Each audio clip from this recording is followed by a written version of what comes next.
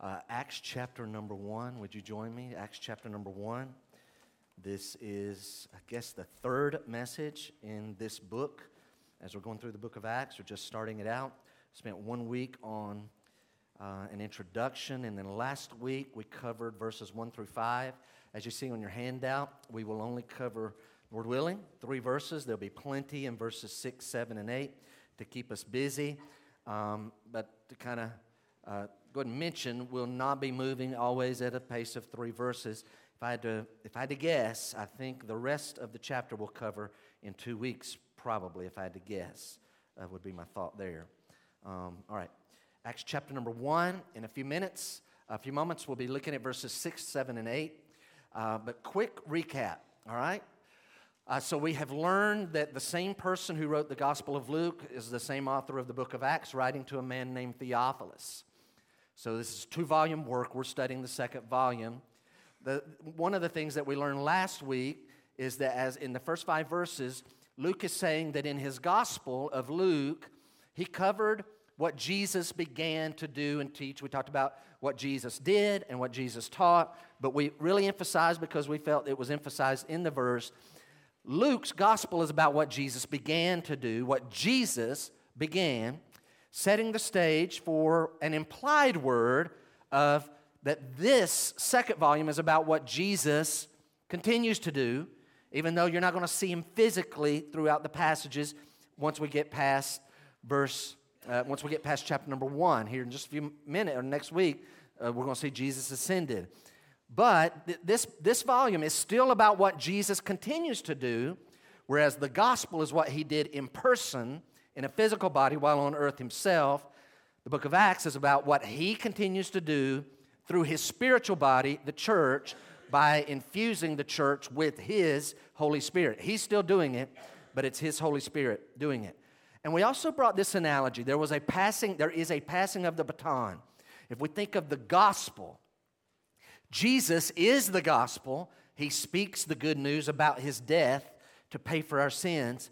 As he's leaving, he passes the baton to his apostles, who have then passed the baton on down through the ages, beyond their lifetime and through their writings, that has been passed down to us even here today. And the gospel will even be offered briefly within today's message. It's been passed down. So there's this passing of the baton. But we noticed the apostles are key players in this. So they were the initial receiver of the baton of the gospel. The Lord gave that to them. What was so unique about them? We noticed they were uniquely, specially chosen men, 12 of them. We add on Paul in that, making 13 eventually as we get to chapter 9. And then we noted that they were also convinced men. The Lord Jesus specially convinced his first representatives, his apostles, that he really did rise again from the dead. He appeared to them. He spoke to them. He showed them his hands and feet. Same body that was crucified is now resurrected. He ate bread and fish with them. He proved that he really is alive. He convinced them. And then we also noticed that he commanded them very specifically to go make disciples of all the nations. Go make disciples to Christ. But then as we hit verses 4 and 5, this will be our last lead in, we notice that Jesus gave something unusual. So feel the tension. You feel the tension there? They've just been given this command in Galilee, go make disciples of all the nations, and yet they're told to wait in Jerusalem. So which is it? We're supposed to go you wait in Jerusalem, stay there until the promise of the Father, which you heard from Christ, and that promise is that they will be baptized with the Holy Spirit. And he says, not many days. Not many days from now. So now they know it's not going to be thousands of years like it took for the Messiah to come. The Spirit's going to come in a matter of days. When you hear not many days, I don't know about you, but I think if it's not many, then it's a few days. And it ends up being 10 days. They don't know that. It ends up being 10 days after he's ascended. So there's our background. Look at, if you would now, verse 6. In a moment, I'm going to key, because we only have 3 verses. We don't have lots of text today, but we got some key words, and I hope you'll feel right out of the gate the first little word, S-O. So, what we're about to read, what's going to happen in verse 6, is happening because of verses 3, 4, and 5. Why is verse 6 happening? Because of the end of verse 3 And because of verse 4 and 5, you guys go wait in Jerusalem until the promise of the Holy Spirit comes, and you will be baptized in the Holy Spirit. Verse 6 says, so, the idea because of that, when, that's another key word, that tells me something. So when they had come together, is everybody already feeling that? Verses 4 and 5 is on one occasion, not exactly sure where. Did verse 4 and 5 happen in Galilee, or is verse 4 and 5 happening in Jerusalem? They're told that he's eating a meal with them while staying with them, eating a meal. He says, stay in Jerusalem, don't leave, wait for the promise of the Father. Now, verse 6, so when they had come together, that tells me something about verse 4 and 5, about 5 and 6. Now let me read the verse. So when they had come together, so, because, therefore, thus, because of verse 3, 4, and 5, so when they had come together, they asked him, Lord, will you at this time restore the kingdom to Israel? I didn't say that nearly as excited as they would have said it. Lord, are you at this time going to restore the kingdom to Israel? This is on their hearts, everything. This makes sense to them. Will you at this time restore the kingdom to Israel? Verse 7, he said to them, it is not for you to know times. It is not for you to know times or seasons that the Father has fixed by his own authority. It's not for you. Are you going to restore the kingdom to Israel this time? It's not for you to know. It's not for you to know times or seasons which the Father has fixed in his own authority. But, so, not that, but this, verse 8, but you will receive power when the Holy Spirit, remember he said the Holy Spirit's coming in days, but you will receive power when the Holy Spirit has come upon you, and you will be my witnesses in Jerusalem and in all Judea and Samaria and unto the end of the earth. Lord, will you at this time restore the kingdom to Israel? It's not for you to know the times or the seasons. That's in the Father's authority. But you're going to receive power when the Holy Spirit comes on you, and you'll be my witnesses to these regions. So each verse kind of has a thought. I thought about splitting verse 8, but we'll kind of combine the thoughts there this morning. Let's notice three things out of our text. And I hope, ask the Lord to really draw you in this morning to learn from his word, to be challenged, and to have an obedient. What if we just right out of the gate say, Lord, whatever is true that is taught, help me to adjust my life accordingly as needed. Approach it with that spirit. Verse number 6, would you notice number 1? When I read this, again, this is my take on it. To me, this sounds like a very logical question about the kingdom. This is a very logical question. This is a logical question. What happens in verse 6, there's a lot of excitement, and we just heard the question. I just hit it over and over and over. So let's hear it again. So, when they had come together, they asked him, Lord, will you at this time restore the kingdom to Israel? Lord, will you at this time restore the kingdom? The idea they were asking repeated. It's not just like one got pushed forward. Okay, I'll ask him. No, over and over. Is the kingdom here? Is it time? So guys, listen. Let's do this together.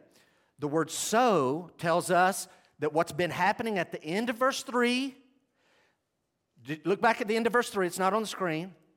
He kept showing himself to them over a period of 40 days. What was he doing? He kept speaking about the kingdom. Jesus keeps showing up, proving that he's alive. When he shows up, we don't know the details. All we know is Jesus keeps talking about the kingdom of God. So, when they had come together, now let's get the when. Go into Jerusalem, stay there until the promise is fulfilled. And oh, by the way, it'll only be days when you'll be baptized in the Holy Spirit. The Holy Spirit's coming in a matter of days. So here's what that tells me. In a moment, I want you to write a note, but I want you to kind of feel it first. Ready? The kingdom of God is what we're going to be talking about here for the next few minutes. The Old Testament, their world, they didn't have the New Testament. The Old Testament linked the kingdom of God with two main things. Kingdom of God will come when? Two things. When the Messiah comes. So the kingdom, this 1,000-year reign that they believe in, is going to come when the Messiah comes. And the other thing that is linked in a few places is there's going to be a special outpouring of the Holy Spirit. So feel what they're going through. Start putting it together. He keeps showing up. He keeps talking about the kingdom. He tells them to go stay in Jerusalem and wait for the promise of the Holy Spirit. Do you see the factors? They know, well, wait a minute. This is what the rabbis have taught us all through our lives, that this kingdom is coming, and it's attached to the coming of the Messiah and a special outpouring of the Spirit. We know you're the Messiah. You just told us the Spirit's coming in not many days, and there's a gap of time. Did everybody feel the gap of time between verse 4 and 5 and down to verse 6? So verse 4 and 5 is wait. I don't know if that happens in Galilee or they're already in Jerusalem. But here's what we're going to know. Verse 6 happens just outside of Jerusalem, about 3/4 mile away, over on the Mount of Olives. And so here they are. They've been called out there. Can you feel why they're asking this question? Now write that thought down. Since the Old Testament linked the visible kingdom of God with the coming of the Messiah, and he's the Messiah, and the coming of the Holy Spirit, special outpouring of the Spirit, then because Jesus' repeated talk about the kingdom over and over, that combined with his promise that the Holy Spirit's coming in not many days, and oh, by the way, by this point, it had been a few days since he would have said that, then they come to the conclusion that has to be it. So the gap of time between verse 5 and verse 6 tells me they had time to discuss this with each other. They had time to work each other up, kind of expecting. We're his special chosen people. He's told us to stay in the capital city where the Spirit's going to be poured out. He's the Messiah. This is it. The kingdom is here. Very logical question. Makes sense. Lord, is this the moment we've been waiting for? Is this the moment Israel's been waiting for literally like 1,000 years? Is it finally here? You can feel their excitement. Now notice again, another thought. Look at verse number 6. There's 2 key words further. Lord, will you at this time restore? Let's put ourselves in their mind. Lord, will you at this time restore the kingdom to Israel? Will you restore the kingdom? Now hear it. The word restore linked with Israel, will you restore the kingdom to Israel, shows us that as Jesus comes and he keeps talking about the kingdom of God, what they're hearing, whatever he's saying, whatever he means, what they're hearing is being filtered through their view of the kingdom. What is their view of the kingdom? They have a very nationalistic view of the kingdom. So Jesus keeps talking. They are hearing through a filter of a very nationalistic view of the kingdom of God, which is anticipating there's going to be, any moment now, a worldwide version, a greater worldwide version of the kingdoms of David and Solomon. And they're excited. Lord, are you going to restore the kingdom? They're thinking back to the glory days of Israel when it was awesome. When David conquered Israel's enemies and they had the boundaries, their natural boundaries, those in essence close to what God had promised the nation of Israel would have. David had lots of battles. He couldn't build the temple, but his son Solomon inherits conquered enemies. And all of a sudden, the kingdom has even expanded a little further, and they're trading with people, and Solomon is like famous all around, and people are coming just to hear his wisdom, and if that's the golden age, and their thought is that times who knows what all over the whole world. They probably didn't have a clue that there was a North and South America, but in their mind, we're going to be the number one nation all around the world. That's what they're hearing, a nationalistic Israel view of the kingdom. But to complete your note, I want you to write this. The difficult thing, that's what's in their mind. We know that because of the words restore to Israel. But the word kingdom is actually a very difficult word when we read it in the Bible because it can have different shades of meaning depending on the context. So depending on the context that the word kingdom is used in, it can mean different things or different shades of things. Does that make sense? I know you may be writing that. I want you to kind of hear what I'm about to say. The actual word kingdom may not be a different Hebrew word or a different Greek word from another use of the word kingdom, but the way it's used in the text can have a different idea, a different shade of meaning. We have words like this in English. I've pointed them out before. I won't develop it all, but we use the word love, right? We have that one English word love, and we love our little dog, and we love cheeseburgers. Same word, very kind of different. Oh, and you love mom and dad, and you love your wife and your husband, and you love your kids, and you love America. Same word. We use the word heart, right? Heart. Love the Lord with all our heart. We'll use it that way with all of our being. We'll talk about our heart as a muscle, or we're going into the heart of the jungle, the center of something. We'll do this with the word world. The world is a planet. The world is the people on the planet. The world is this system that is in the world that is against God, or the world of sports and the world of science. We use the same word, but we use it kind of where there's different shades of meaning using the exact same word. The word kingdom is kind of tricky. Now, I want to offer something to you. They keep hearing Jesus talk about the kingdom. They have a nationalistic view in their mind, and they assume that he's talking about the same thing they have in their mind. Because I want to offer that they're thinking this for a good reason. They have preconceived notions. I'm going to offer to you that they have incomplete, preconceived notions about the kingdom, and that's why they're saying, are you at this? So you've been talking about the kingdom. Are you ready to restore the kingdom to Israel? So they have preconceived, incomplete notions. And we can understand why. The rabbis have been teaching this, and just be honest, when you study the Old Testament, the gap of time between the Messiah's first coming and his still yet future second coming, that gap of time is not real obvious when you're in the Old Testament looking in the future, looking at the Bible. It's not real clear. You don't see it. We see it now, and we know it's at least 2,000 years. We don't know how much longer. But they didn't see it, and that's not what they were taught. And so they have this incomplete view. They don't see this thing called the church. They see all these promises about the nation of Israel. Now, here's my opinion. I am offering you my opinion. Because there's different rules of thought here. I believe their view was incomplete. It was too small. Some people would say their view of the kingdom was not just incomplete, it was totally wrong. Good Bible scholars would say their view is totally wrong. Why? Because in their view, there is a special emphasis on Israel. There's a special allotment for the nation of Israel. And there are good Bible scholars who say all those Old Testament promises that were said about the nation of Israel, Israel rejected those, and they rejected their Messiah, and all those promises have been rolled over now onto the church, which is blended and mixed with Jews, saved Jews, and Gentiles. And all those promises are now just to be put on the church. And so there's not this Jewish emphasis. And here's where I kind of struggle. This is me. There are different schools of theology out there, and I've never studied them all. Frankly, I'm not burdened to study them all. But I almost get the sense when I hear them well, if you have this belief, then you have to have all of what this group says. What now? If I believe that? Yeah, if you're in this camp. Where I kind of think, well, I kind of believe that in that group, and I also believe this in this group, and I believe that. You'll hear these words like covenant theology, reformed theology, dispensationalism. And it's almost as though, well, you fit into this one. So here's where I struggle. I know that the church inherits the kingdom.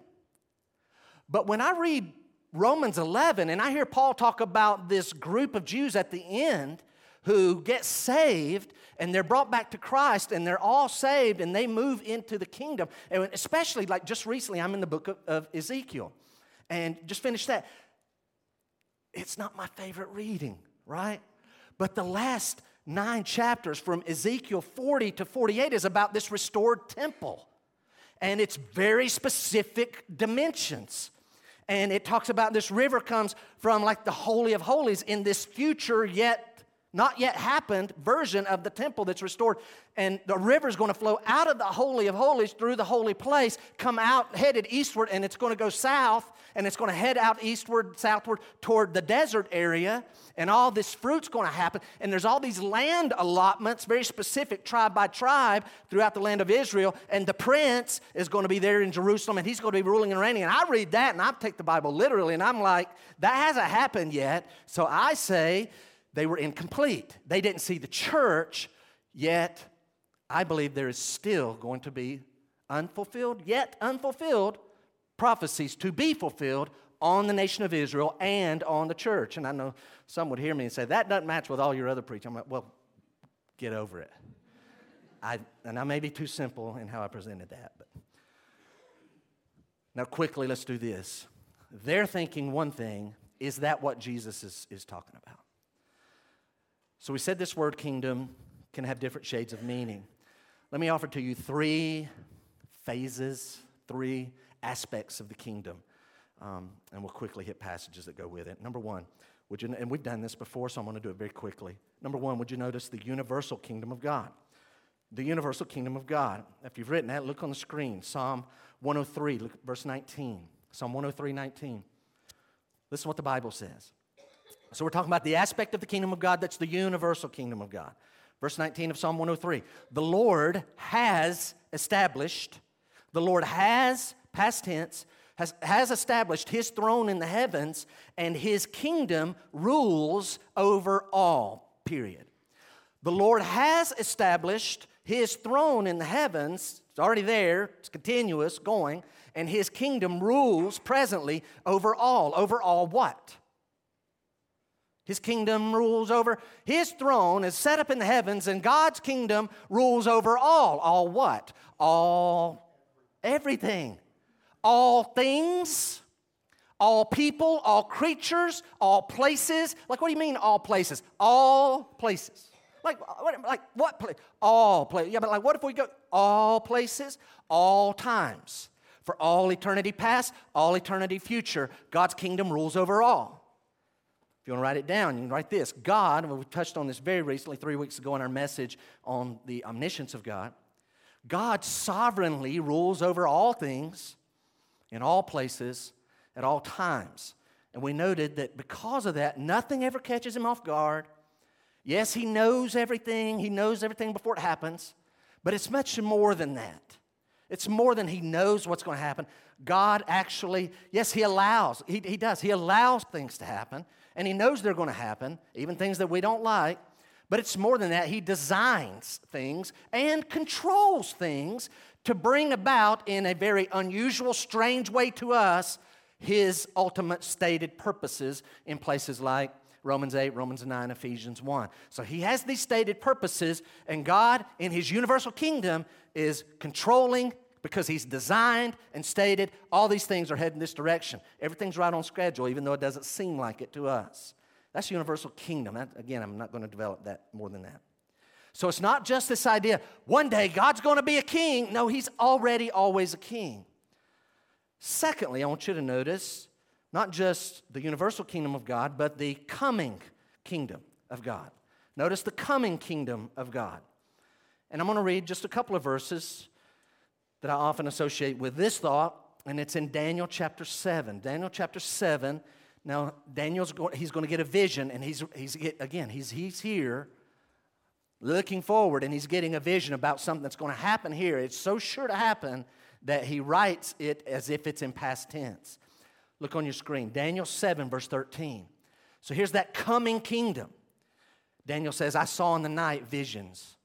And behold, with the clouds of heaven, there came one like a son of man. So a man, one of us. So behold, with the clouds of heaven, there came one like a son of man. And he came to the Ancient of Days, which represents God, the Father, the Almighty, Yahweh. Here comes this Son of Man who came to the Ancient of Days and was presented before him. So the Son of Man is presented before the Ancient of Days. What happens? And to him, this Son of Man, this Messiah Christ figure, to him was given dominion and glory and a kingdom. What kind of kingdom? That all peoples, nations, and languages should serve him. That tells me all peoples, nations, and languages should serve him. That tells me this has not happened yet. This is a vision for the future. The verse finishes, Daniel writes, his dominion is an everlasting dominion which shall not pass away, and his kingdom one that shall not be destroyed. So there's this future kingdom that is coming. Daniel, we just read, Daniel 7. Y'all remember this? Jesus says, when you pray, say, our Father who art in heaven, hallowed be your name. What's the next line? Your kingdom. We're to pray. God, we want you to hallow your name, make it special. Do it in my life. Make your name special and famous around the world. And let your kingdom come. Implying that it's not here yet. So there's this future kingdom. And let your will be done on earth as it is in heaven. If you get a chance, go look at Revelation. We won't have time to do it now. Revelation 20, verses 1 through 7. Satan's going to be put in a pit. And there's going to be Christ on a throne. And there's going to be other people on other thrones under Christ's throne. And for 1,000 years, key word, 1,000 years, Revelation very specific, for 1,000 years, they're going to rule and reign with Christ. And all these things are happening. Write this thought. What is this coming kingdom?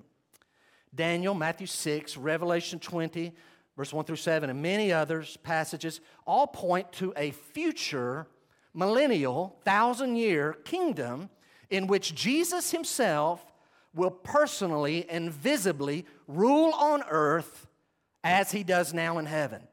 What he wants done is being done in heaven, but right now we know that not everything that he morally wants being done on earth is not being done, but the day is coming when he will visibly rule on earth and everything will be done on earth just as it currently is being done according to his will in heaven. So there's a universal kingdom that is always in place. There's a coming kingdom. Let me make a distinction. Watch. The coming kingdom is actually not separate from the universal. It's actually an aspect of that one. The Bible talks about it in very special, unique terms, this coming kingdom. But then there's a third aspect. We know which one they have in their mind, right? Is he going to restore the kingdom? They're thinking the second coming kingdom, the second one you just wrote about. But there's actually a third kingdom that we want to talk about. And again, you'll not see this exact wording, but I think it's good, proper to look at it this way. Number 3, there's the kingdom of God within believers. The kingdom of God within believers. So I want you here to not just look at the screen. After you write that, get your Bible, turn over to John chapter 3, and I want to really invite you to do the following. Read this with me.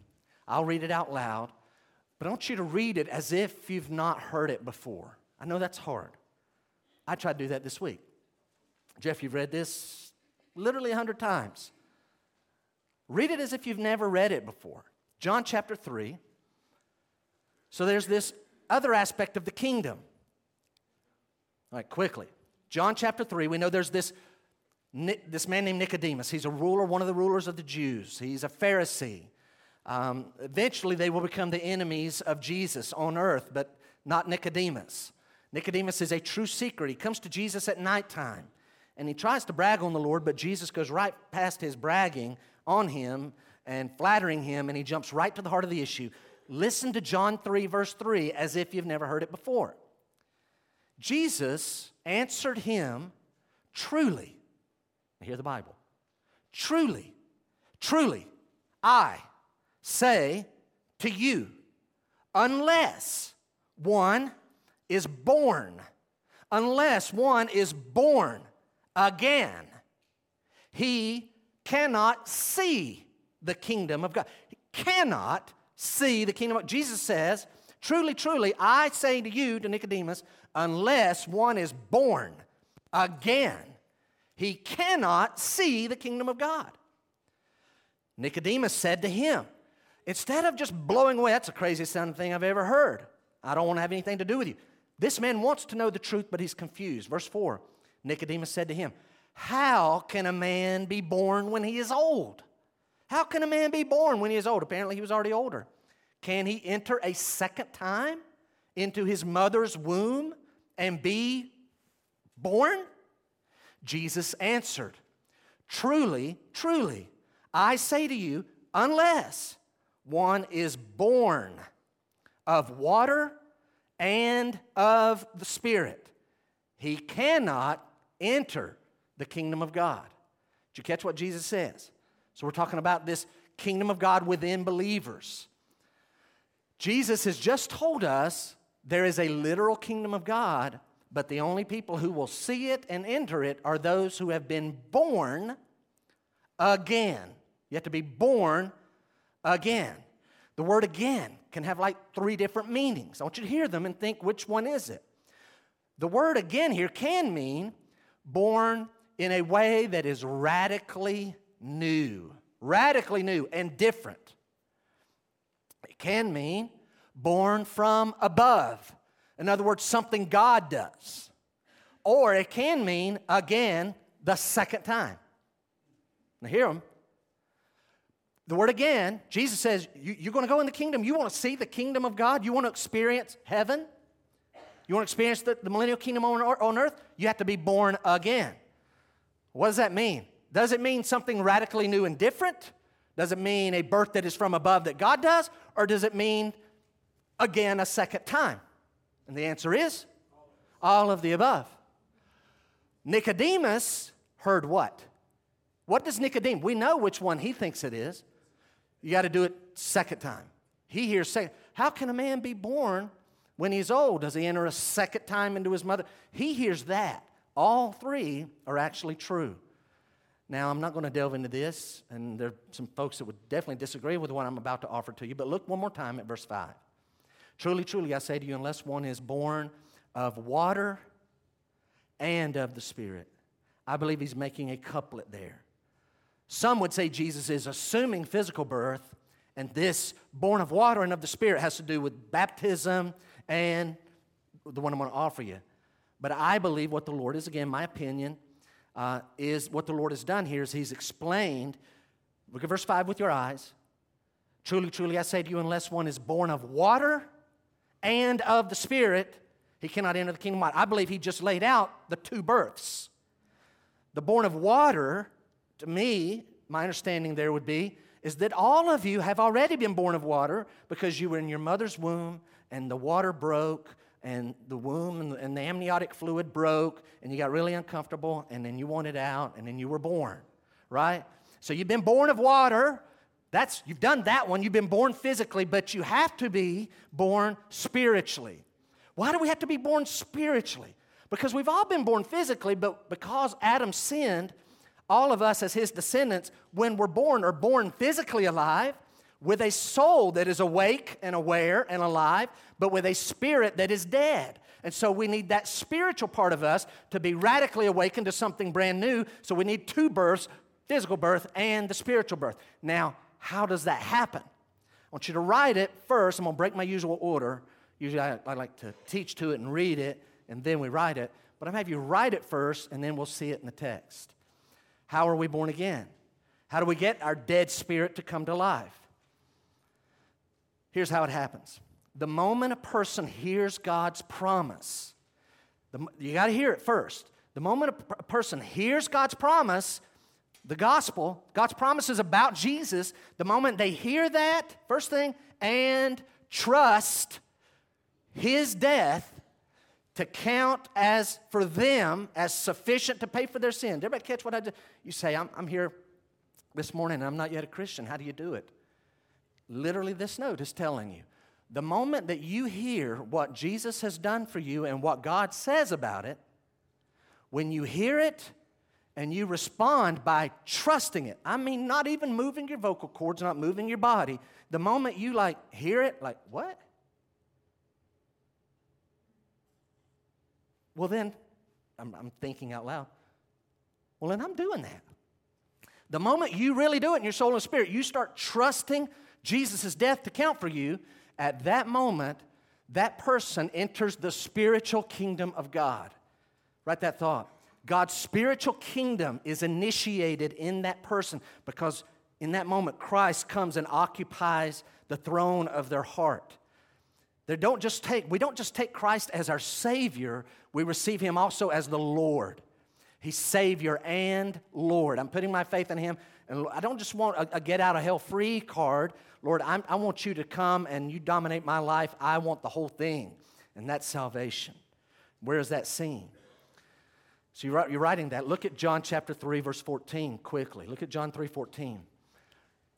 Jesus is still talking. I'm skipping a lot. He's still talking to Nicodemus, and he says, hey, Nicodemus, as Moses lifted up the serpent in the wilderness. Pause. Children of Israel are 40 years out in the wilderness. Some of them are keep getting bit by snakes, poisonous snakes. People are dying. Moses goes and tells God, some of our people are getting bit by poisonous snakes and they're dying. Can anything be done? God says, make a brazen serpent, put it on a tall pole. Put that pole up in the middle of the camp. When someone gets bit, they'll look up at the brazen serpent, and if they'll look at that brazen serpent, they will not die. They'll be healed of the snake bite.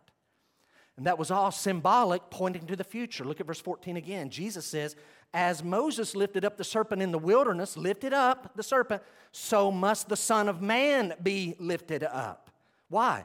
that whoever, you included, whoever believes in him may have eternal life. Jesus is talking.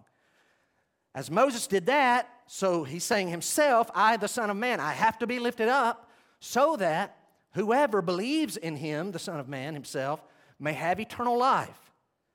What is this lifted up? I think it's clearly two things, not just one. He's saying, I have to be lifted up on a cross, and die for your sins, but then I have to be exalted by people. I have to be put before lost people and lifted up so that they see me as sufficient, and I'm put forth and the message goes out. Put your faith in Christ. Look up to Christ. And when you do that, just as those people didn't die physically, you will now not die spiritually. You'll have eternal life. If that wasn't enough, John now gives commentary on this. Jesus isn't talking apparently anymore. John now comes in, verse 16. For God so loved the world. Now maybe Jesus is saying this. I'm not sure. The point is this. God's word says, for God so loved the world that he gave his only son, that whoever believes in him, should not perish, but have eternal life. And then the spiritual kingdom starts in that person's life. Immediately, Christ is on, something brand new has happened. Their spirit is now awake and aware, it's alive. And now Christ, his Holy Spirit, comes and lives inside, and he takes abode. And so all of that, as you go back to Acts, springs from a logical question. They heard coming kingdom. What did Jesus mean? I believe Jesus, when he kept talking about the kingdom, he's talking about this spiritual kingdom. The spiritual kingdom, if you get in it, then you will be in the kingdom when it comes, the physical earthly kingdom when it comes. You got to do this first. Order matters. Now, number 2, would you look with me? This will be a much shorter point. Number 2 this morning. There's a firm rebuke of the apostles. I think it's gentle. It's a gentle rebuke, but also it's firm. The Lord is gentle and yet firm with his apostles. Look at verse 7. Hey, Lord, will you at this time? Is this it? Is this the time you're going to restore the kingdom? The Lord says in verse 7, he said to them, it is not for you to know times or seasons that the Father has fixed by his own authority. Now, I hope right now, as we move to the second point, that you'll say, okay, I want to re-engage. I want to really get this point. If I haven't made you confused enough already, I'm going to throw 3 more terms at you. Most of you kind of already know, but some wouldn't. And I'm not an expert on these, right? A while ago, I referred to a millennium, 1,000-year reign on earth. Among Christians, there are pre-millennialists. And there are post-millennialists. Pre-millennialists say, there's going to be a kingdom on earth. But before that happens, Christ returns to earth the second time. I'm in this group. Graceview is officially in this group. If you're not, you ought to join us. Okay. We believe in the pre-millennial view. Christ will come back, literally on earth, before the millennium. Now, there's different versions of that, because we know there's a tribulation, and some Christians believe he will come at the start of before the tribulation starts. Some say he will come in the middle of the 7-year tribulation, and some say he's coming at the end of the tribulation. But that pre and mid and post-trib view is all still premillennial view. Then there's the post-millennial view that says, there's going to be this millennium, but Jesus doesn't come back until the end of it. Well, then how is there like this 1,000 years of blessing and good times and all that? The church is going to do such a good job of fulfilling the Great Commission. We're going to win the world over and teach everybody how to obey all the commands of Christ, and it's going to be the millennium on earth. And at the end of that, then he's going to come back. Yeah, that's not looking so good. That view doesn't hold water. I said that to say this. There's another view, which is the what view, the what millennialist, the millennial. If you put the letter A in front of somebody, you are now saying, I'm not a theist, I'm an atheist. I don't believe in God. So watch. The millennialists say, I don't believe he comes there or there. There is no actual literal kingdom. That's all figurative language. We go to eternity. It's just here, you live, you die, you go to eternity. Right? And there'll be a judgment at the end, and we go to eternity. And not real stuff. Jeff, why did you do that long exercise? Watch. Will you at this time restore the kingdom? Is this it? You guys really bought that? Oh, y'all thought that was legit? You thought that was serious? Y'all took that literally. He doesn't do that. Write this thought. Though the amillennialists say there is no literal earthly kingdom, Jesus, what we notice is he does not correct his disciples, his apostles' belief in a literal, visible kingdom on earth.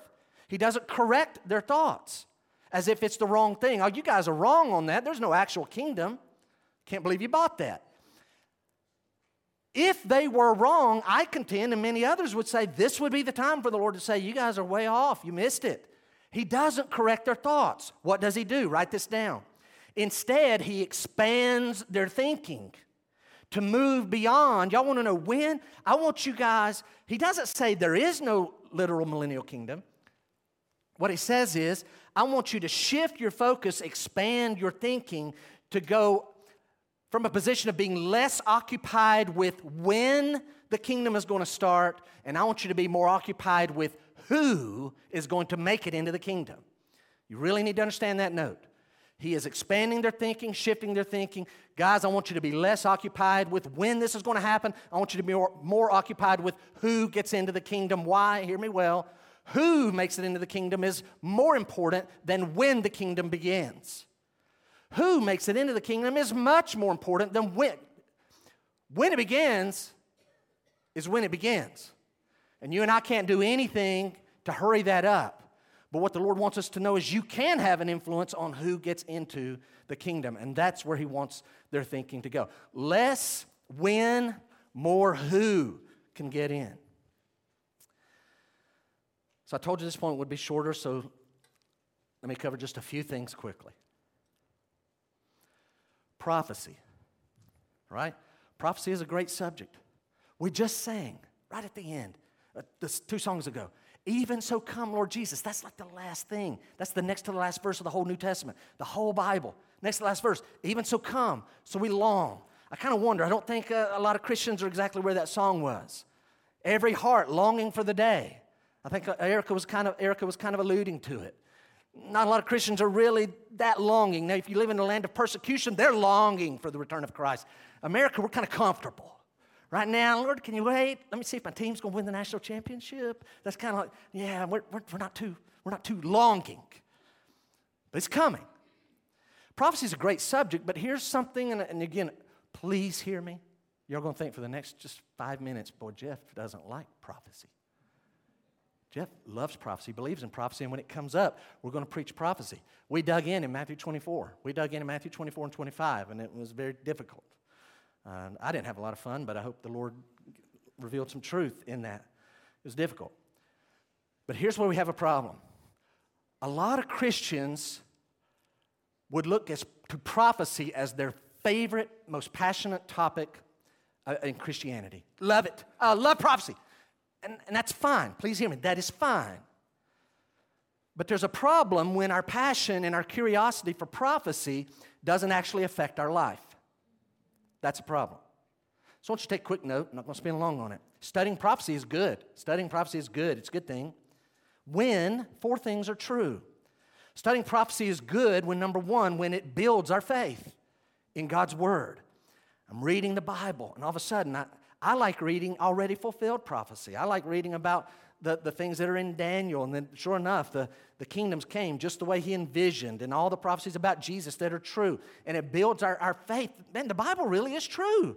I mean, God calls this guy here, Cyrus, by name over 100 years before he's actually born. Says he's going to be the one that is going to let Israel go back home. I better not get off into that. I love when I see fulfilled prophecy, man, it makes me know the Bible really is the Word of God. Builds our faith in Scripture. Number 2, prophecy is a great thing when it encourages us. You know what? It ends well for us. Life is hard right now, but I've read the Bible, and I know how it ends. It doesn't end hard for us. It ends in glory and bliss in heaven for eternity with Christ. So when it encourages us, that's a good thing. Number 3, when prophecy actually calls us to live holier, that's a good thing.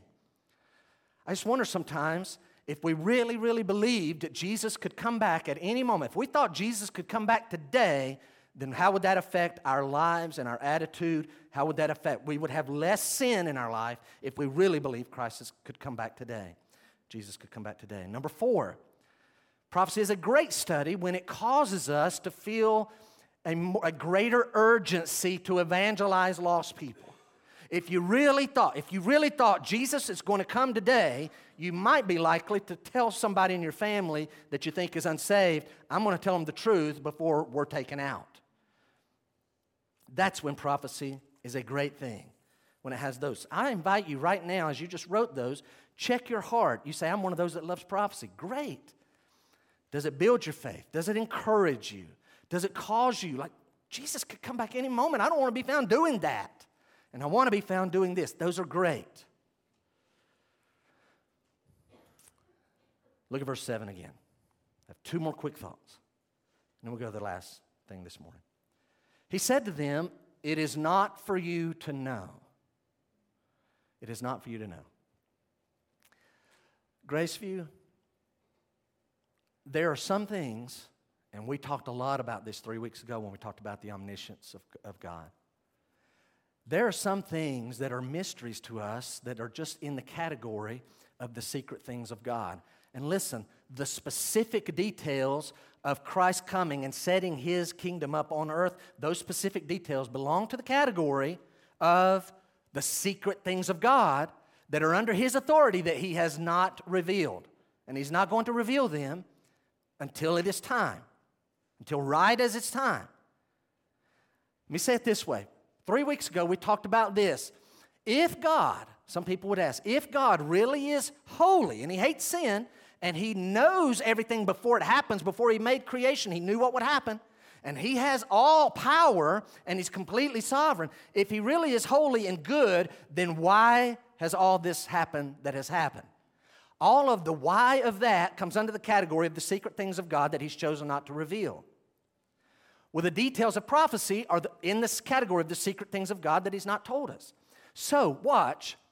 Because they're in that category, what we have to make sure is that we don't let the things that we don't know. By the way, we are naturally curious. We naturally wonder, how does that line up? When is this going to happen? That's natural. But what we have to make sure we don't do is that we focus on what's not been revealed so much that we start doubting what has been revealed. Can't do that. And what we can't do here is spend so much time trying to figure out what hasn't been revealed that we don't do what we've been clearly commanded. So there's the secret things, and we spend so much time trying to figure that all out that we don't actually do the clear things. That's what we can't do. Now I'm going to make somebody mad right here, but I'm going to say it nicely. I'm going to say it nicely, and I don't mean it mean. I promise I don't. I just want us to kind of understand. And again, I'm for prophecy. They're told it is not for you to know the times or seasons. That's under the Father. Now hear this. Let me just read it for time's sake. If the most enlightened and authoritative writers in the history of the world, hear that, if the most authoritative and the most enlightened who spoke the language of the day and would surely know a lot more about the Hebrew language than we would know today, they were in it. The Greek language was their language. If the most enlightened and authoritative writers in the history of the world were clearly told they would not know the details of when Christ would initiate His visible kingdom on earth, then how foolish are we to think that we can or will somehow have greater insight than them? Do we really think they knew more than us? Oh no, Jeff, we've had 2,000 years. We've had all these smart guys talk about it for 2,000 years. They've been writing these books. Do you think your smart guys are more inspired and know more than the guys who actually wrote it? No, they don't. These are the apostles. I'm going to get just a touch meaner, but I don't mean it that way. Just a touch. If you habitually devour prophecy books, 2 or 3 a year, and you devour prophecy teaching and preaching because you've subscribe to so-and-so's channel, and you watch him all the time because he's got a channel that is nonstop, these prophecy things. If you habitually devour prophecy, preaching, teaching, and books, but you fail to pray and you fail to share the gospel with anyone, stop it. Stop it. Why? Don't die a supposed expert on prophecy who wins no one to Christ and never makes any disciples for Christ. You don't need to do that. Put another way, spend your remaining days making disciples instead of guesses. Spend your remaining days making disciples and converts rather than constantly making guesses. So, Jeff, you're against prophecy. No, I'm for it when it builds our faith and when it's proper. That's why I like expositional preaching. We're going to preach on it when it comes up, but we're not going to go out of our way like some people, like all the time and just live and get a little too worked up. It's a little passion, a little area for me. Like, why you only focus on that? Always. It should result in more of this, seen by the first word in verse number 8, the word but. Now let's go to verse 8. So we've seen a very logical question, and we've seen Jesus rebukes. Hey, let's worry a little less about when and more about who. And now we're going to see that come full circle in verse number 8. We see a promise of power and a shift of focus. There's a promise of power and a shift of focus. There's a promise of power, and there's this redirecting. Hey, I know you guys want to know when, but let's focus on this. Look at verse 8.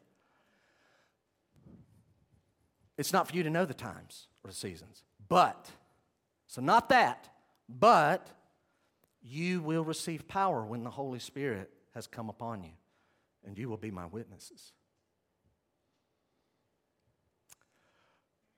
If this was a Wednesday night, we'd literally stall about 5 minutes. I'm going to give you just a few seconds. Hey, stay in Jerusalem, because the promise of the Father, the baptism of the Holy Spirit is going to happen in not many days from now. If you heard that, would you be thinking, okay, Lord, what's that going to do for us? So here's my question for you this morning. This baptism of the Spirit, this being immersed into the Spirit being placed in me. We're going to talk about that in a few weeks when we get into chapter 2. What does that do for us? What does that do?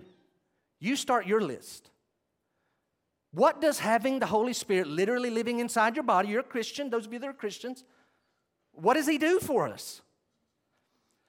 This is not an exhaustive list, it's very partial, some that popped into my mind. Let's hit them quickly. What does the Holy Spirit do? Number one, He gives assurance that we are the children of God. He gives assurance that we are the children of God. Notice Romans chapter 8. We'll have supporting verses quickly for each of these. Look at Romans 8, verse number 15. The Bible says, for you, Christians, did not receive the spirit of slavery to fall back into fear, but you have received the capital S, you have received the spirit of adoption as sons, by whom we cry, Abba, Father. Now hear that, Abba, Father. It's not just Father, distant, formal. No, it's Abba, like daddy, close. The Holy Spirit lets Christians cry out to God, Abba, Father, because we've been adopted. Verse 16, the Spirit, what does He do for us? The Spirit Himself bears witness with our spirit that we are the children of God. That we are. Here's what the Holy Spirit does. He bears witness with our spirit that we are children of God. Here's what I know is going to happen. It happens all the time. There are people who in this life think they were a Christian, and when they die, they go to hell, and they're totally shocked. They're shocked because they had told themselves they're a Christian. But no true Christian will ever be shocked in the next life. They're going to die and they're going to go to heaven. And they're not going to be surprised by it. They're going to love it and they're going to be surprised by how great it is, but not surprised by the fact that they are there. Why? They expect it. They have this thing called faith. I'm planning on it. I have faith. I better go there. He said He would do that, and I took Him up on it. They have faith. So if I ever ask you, hey, are you going to go to heaven when you die? If I ask you right now, if in your heart you're like, well, I hope so. I hope so. We'll see. Hey, if that is your real answer, I hope so, we'll see, then you're not a Christian. Because Christians have faith. Will you go to heaven when you die? Absolutely. Well, you said that kind of arrogant. It's not arrogant. I'm confident. The Bible says I'm going to go to heaven. I've done what the Bible says. All I've done is trusted Christ. Have to. The Holy Spirit tells me I'm a Christian. It's one thing He does for us. Number 2, He gives assistance in our prayers. That's also in Romans 8. You might want to turn to Romans 8. It might help you, by the way. Romans 8. Just flip over there. Look at verse 26. Likewise, the Spirit helps us in our weakness. Likewise, the Spirit helps us in our weakness. What else does He do? He also helps us in our weakness. For we do not know, Carol talked about this Monday night at the Women's Prayer Day. For we do not know what to pray for as we ought, but the Spirit Himself intercedes for us with groanings too deep for words. Is that effective? He's not even using words? Is the Spirit not using words? Work? Yes, it does, because verse 27, and He who searches hearts, that's God the Father, knows what is the mind of the Spirit, because the Spirit intercedes for the saints according to the will of God. I've got to move on. Holy Spirit assists us. Remember, by the Spirit we say, Abba, Father. So He helps us and He prays for us. He assists in prayer. Number 3, this one will have you leave Romans for a moment. This is an important one. He gives us understanding of God's truth. The Holy Spirit, what does He provide? Understanding of God's truth. There it is. 1 Corinthians chapter 2.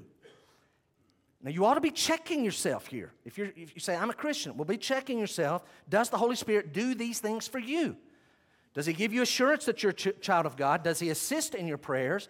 Number 3, does He give you understanding of God's truth? Look at 1 Corinthians 2. Notice verse 10. I'm jumping in the middle of a verse. You'll still get the feel of it.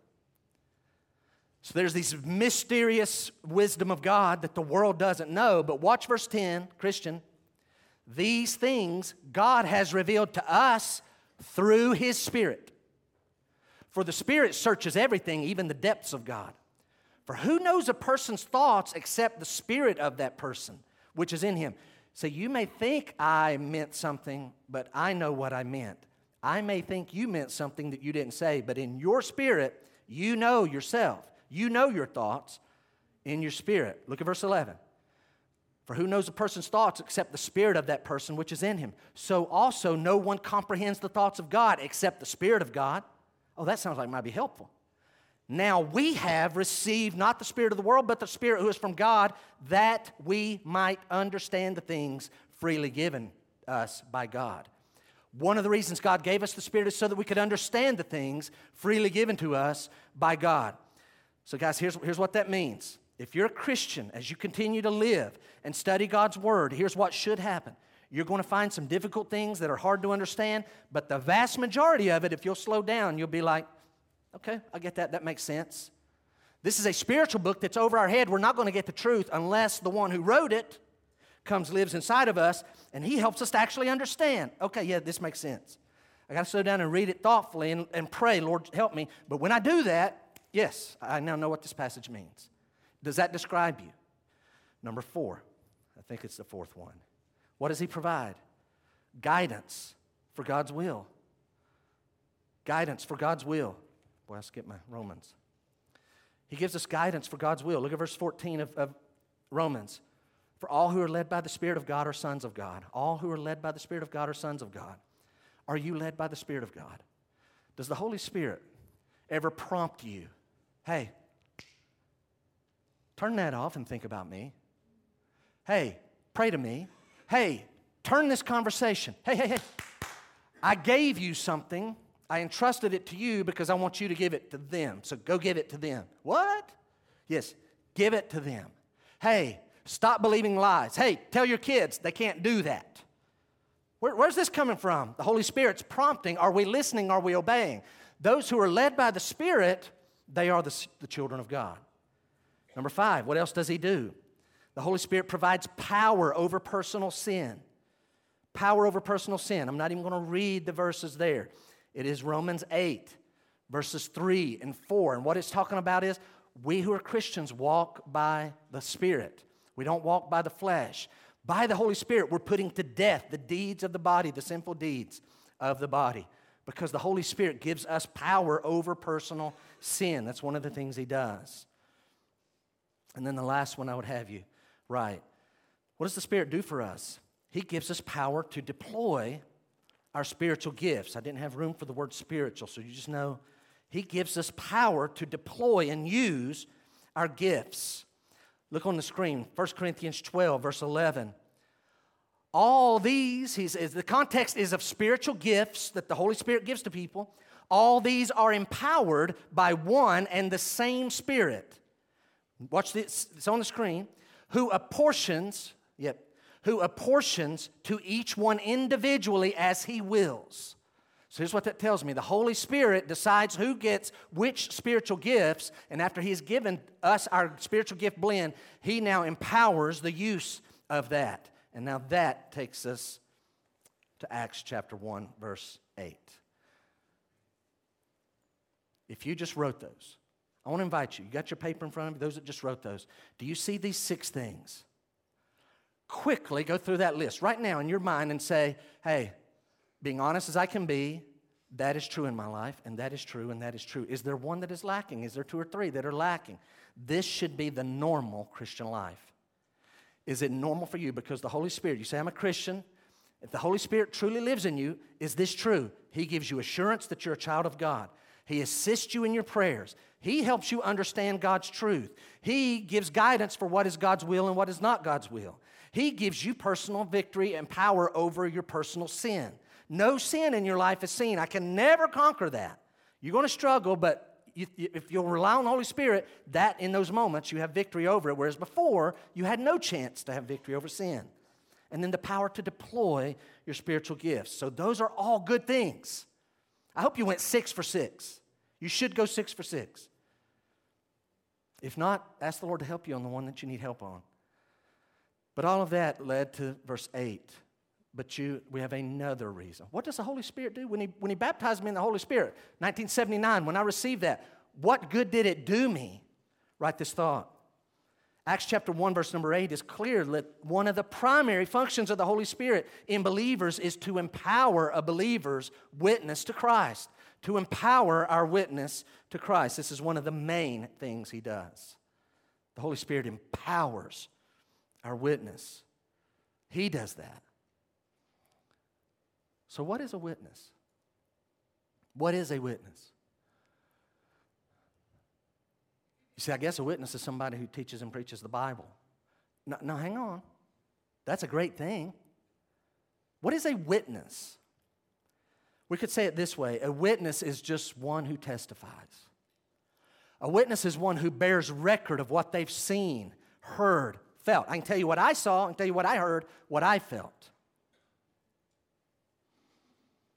Barclay writes it this way. He says, a witness is a man who says, I know this to be true. He says, in a court of law, a man cannot give a carried story. It must be his own personal experience.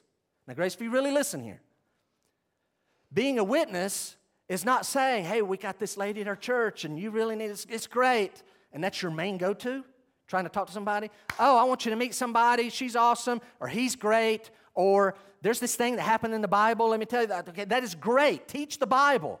But with that, is there anything that you can say, I know this about God, in addition to what the Bible says and not contradictory to what the Bible says, I know this to be true about God because it is real in my life, it is personal to me. Do you have something that you could, I know that God is this because this is what happens in my life. That's you being a witness. The Holy Spirit is given to us to empower not just our Bible knowledge and learning and teaching and preaching, but our firsthand witness of things. What is your firsthand witness? What do you share with people? What can you share with people that you know to be true about God firsthand? The apostles were made powerful witnesses of the Lord. Guys, I want you to get what I'm about, I know the last note's about to happen. Click, click, click.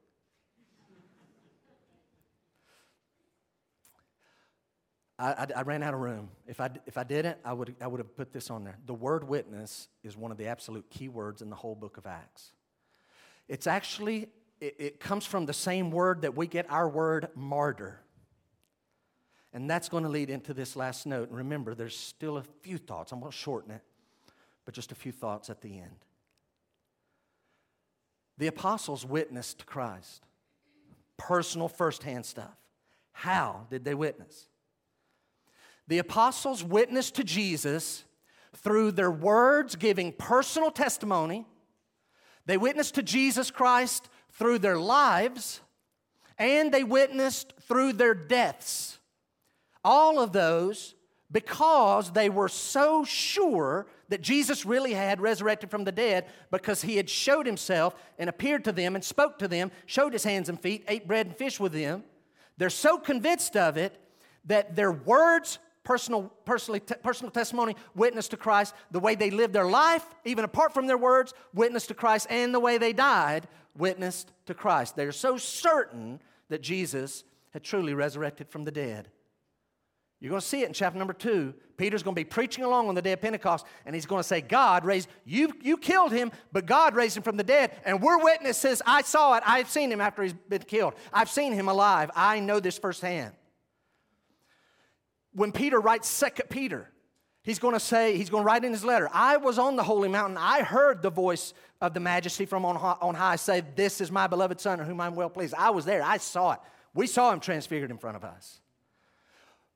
We're going to read Luke's version of Paul's conversion in chapter 9, but later on we're going to hear Paul tell it 2 more times, like over and over. Why? He's going to tell this guy what happened on the road to Damascus. He's going to tell this person what happened on the road to Damascus. Why? Because he's sharing his testimony with his words of personal experience.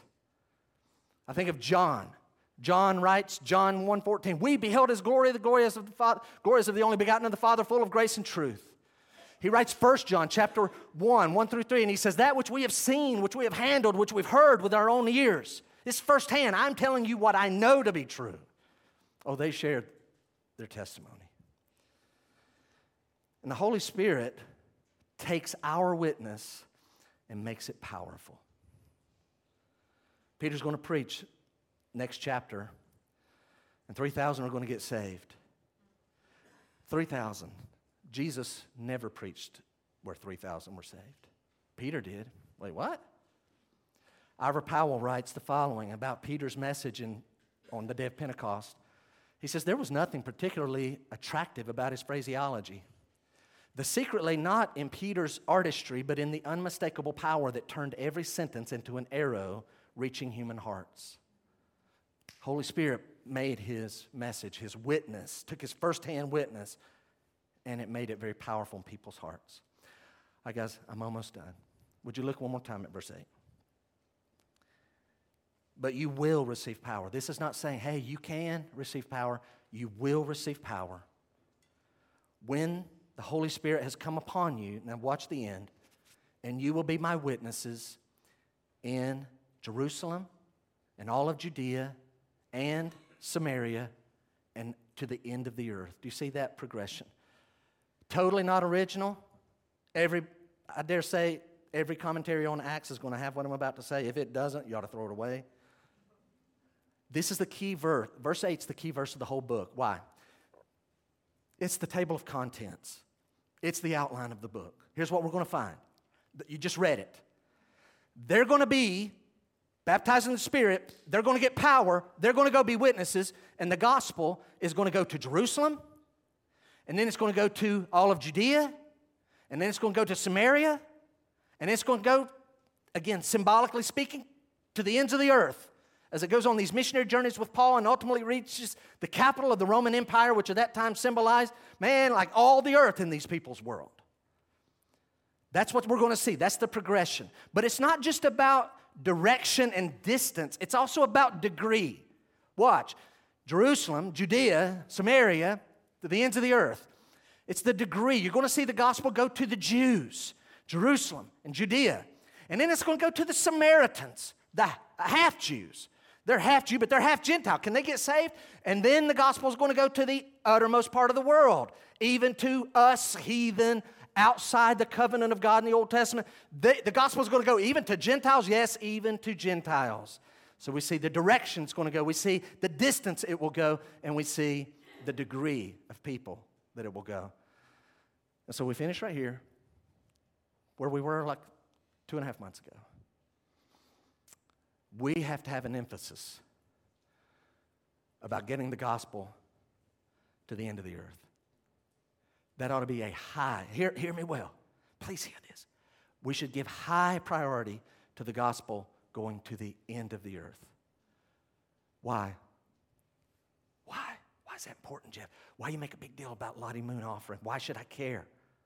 Why should I grab one of these boxes if I haven't done already? Why? I want to get lunch. I want to see how my team does today. Okay, listen. Why does this matter? Because hell is real.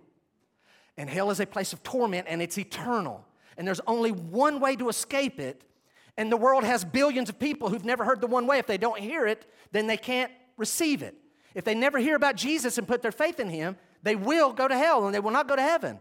They cannot and will not put their faith and trust in Christ if they never hear about Him. So this has to be a high priority. How can you go to the nations? You go to the nations physically by leaving America and going. It starts right here. God, I am surrendered to your will, and I'm going to stay sensitive to your will. Is God calling you to leave and go to the nations? If He doesn't do that, you're still surrendered and sensitive. But you are praying for those who do go, and you're praying for people groups or even individual specific people who are out there to start getting saved. We go, we pray, and we give. I gave you this as a blessing to reach those people. Be a giver. But all the while, making a high priority of foreign missions. I'd be wrong if I said that's our primary focus, because the order matters. You will receive power when hey, apostles, you're in Jerusalem right now. You're Jerusalem. Their Jerusalem was Jerusalem. You will receive power, and you'll be my witnesses in Jerusalem, and then Judea, and then Samaria, and then to the end of the earth. So what that tells me is that every church must place a high priority on pioneer foreign missions. But every church must also have as its first focus of ministry the area that it exists in. That's the first. Oswald Smith said, "The light that shines the farthest will shine the brightest at home." The light that shines, you got 10 lights. The one that goes the farthest, I see. We still see that one. It's the blue one. That's the only one. Yeah. All right, it shines the farthest. Go look at the blue one up close. It's the brightest one. We want a church that is so in tune with this that we reach the nations, but it's because we are really working and digging in here first. It's not an either or, it's a both and. That's what we're called to be. Would you stand with me this morning? Let's stand. Would you join me in prayer? Father, we thank you for our passage today. Father, I thank you for your patience with us. We do have great curiosity about the future, and that's very normal and natural, Lord. You know that these areas that you do not reveal, certain things, we wonder about them and our minds go there. But Father, I pray that we would hear your call today to go ahead and wonder those things and offer them to you, but to be very busy doing the clear things that we know.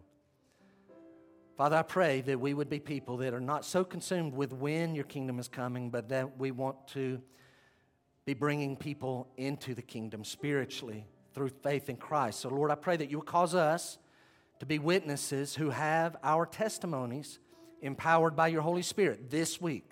This week, Lord, I pray that every Christian, I pray, Father, that every Christian here this morning would have opportunity and that we would share our firsthand personal experiences that we know are real and genuine that we can offer in addition to what your word teaches. And Lord, would your Holy Spirit just empower that in a way that causes people to become converts to Christ, and then may we move them toward becoming disciples and obedient followers of Christ. It is in his name we pray. Amen. Amen. Have a great week.